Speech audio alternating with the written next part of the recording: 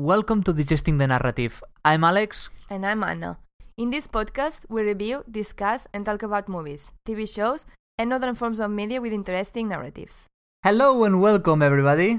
We're gonna talk about Mortal Engines, this film from 2018. It's an action, adventure, fantasy, a mix a little bit about everything. Yeah, mostly fantasy. One of the most well-known names in the film is Peter Jackson. He has worked doing the screenplay. I don't know how much he's done because these people usually just put the name and that's it. But he's the guy from The Lord of the Rings because you're looking me you told in me. this face. No, you told me before watching the movie. But it's interesting because as far as I know, so this movie, it's based on a book of the same name. Really? Yeah, it's a book. It's actually it's the first of 4 books.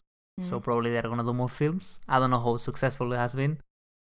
But the interesting thing is that I think the rights for the movie were bought directly by Peter Jackson. So himself bought the rights and he decided to do the movie. I think. I'm not sure about that. But yeah, this guy likes this kind of stories. The story is a post-apocalyptic world. Typical. Like, I remember when we were watching it, you were like, why all of them are that? No, but you told me, when I asked you what is the movie about, because you told me, we're gonna watch this movie today. And you say to me, post-apocalyptical. And I was thinking, oh yeah, it's gonna be like space, people moving to the space, blah, blah, blah, blah. But it's not this kind.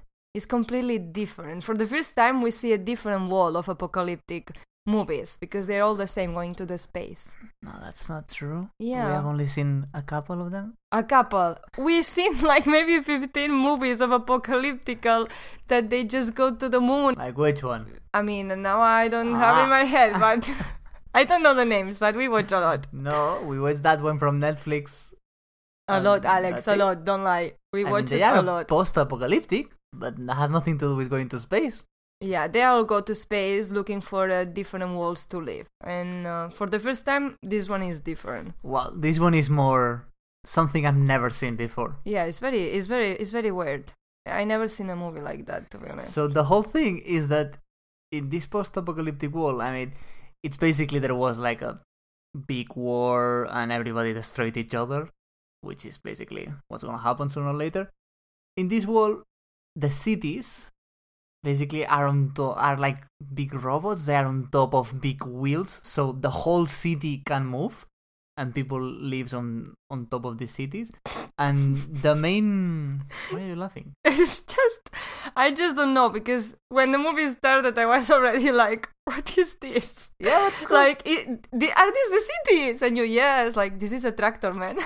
Yeah, but it's so with cool. crazy people inside. But so cool because...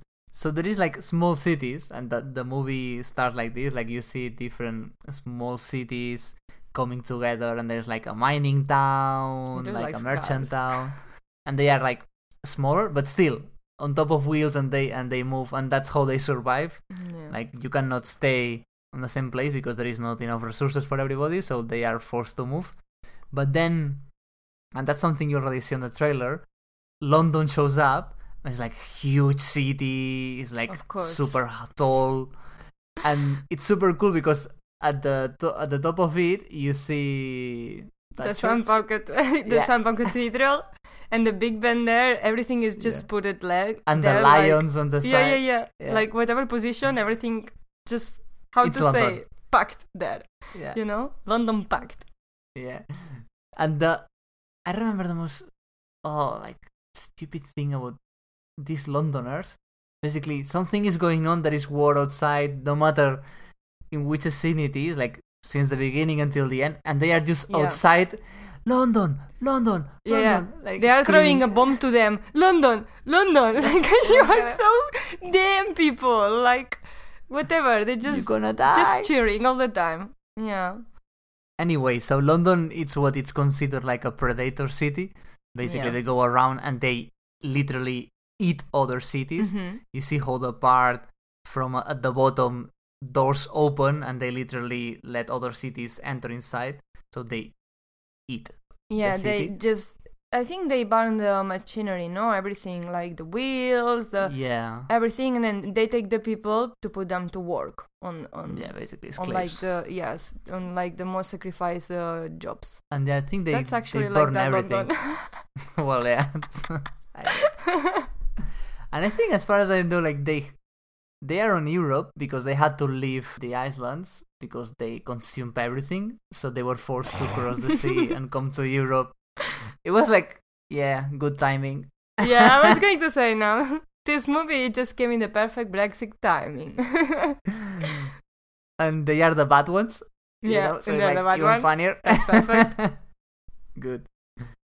So yeah, that's what London is, and then the whole plot is basically this woman, which I think is the one that you see on the poster of the movie, which is called Hester Shaw, and Tom something. Yeah. Which the he's English he's guy. from London. He's like a librarian from London, so he knows about story and the past, and he likes to know about the past and know what mistakes humanity made. And she basically wants to kill somebody. Like, we don't know much about her in the beginning. In the beginning, she wants to kill everyone that just says hello to Yeah. her. She's a really rude person and very moody. Yeah, but then things happen and they are forced to survive together and basically work together outside the city, like in the wilderness, to stop London doing bad things. So that's mainly the plot. Because of course London has to do something very bad. So yeah, the movie is pretty good. I like the plot. The plot gets better at the end. The story is quite good.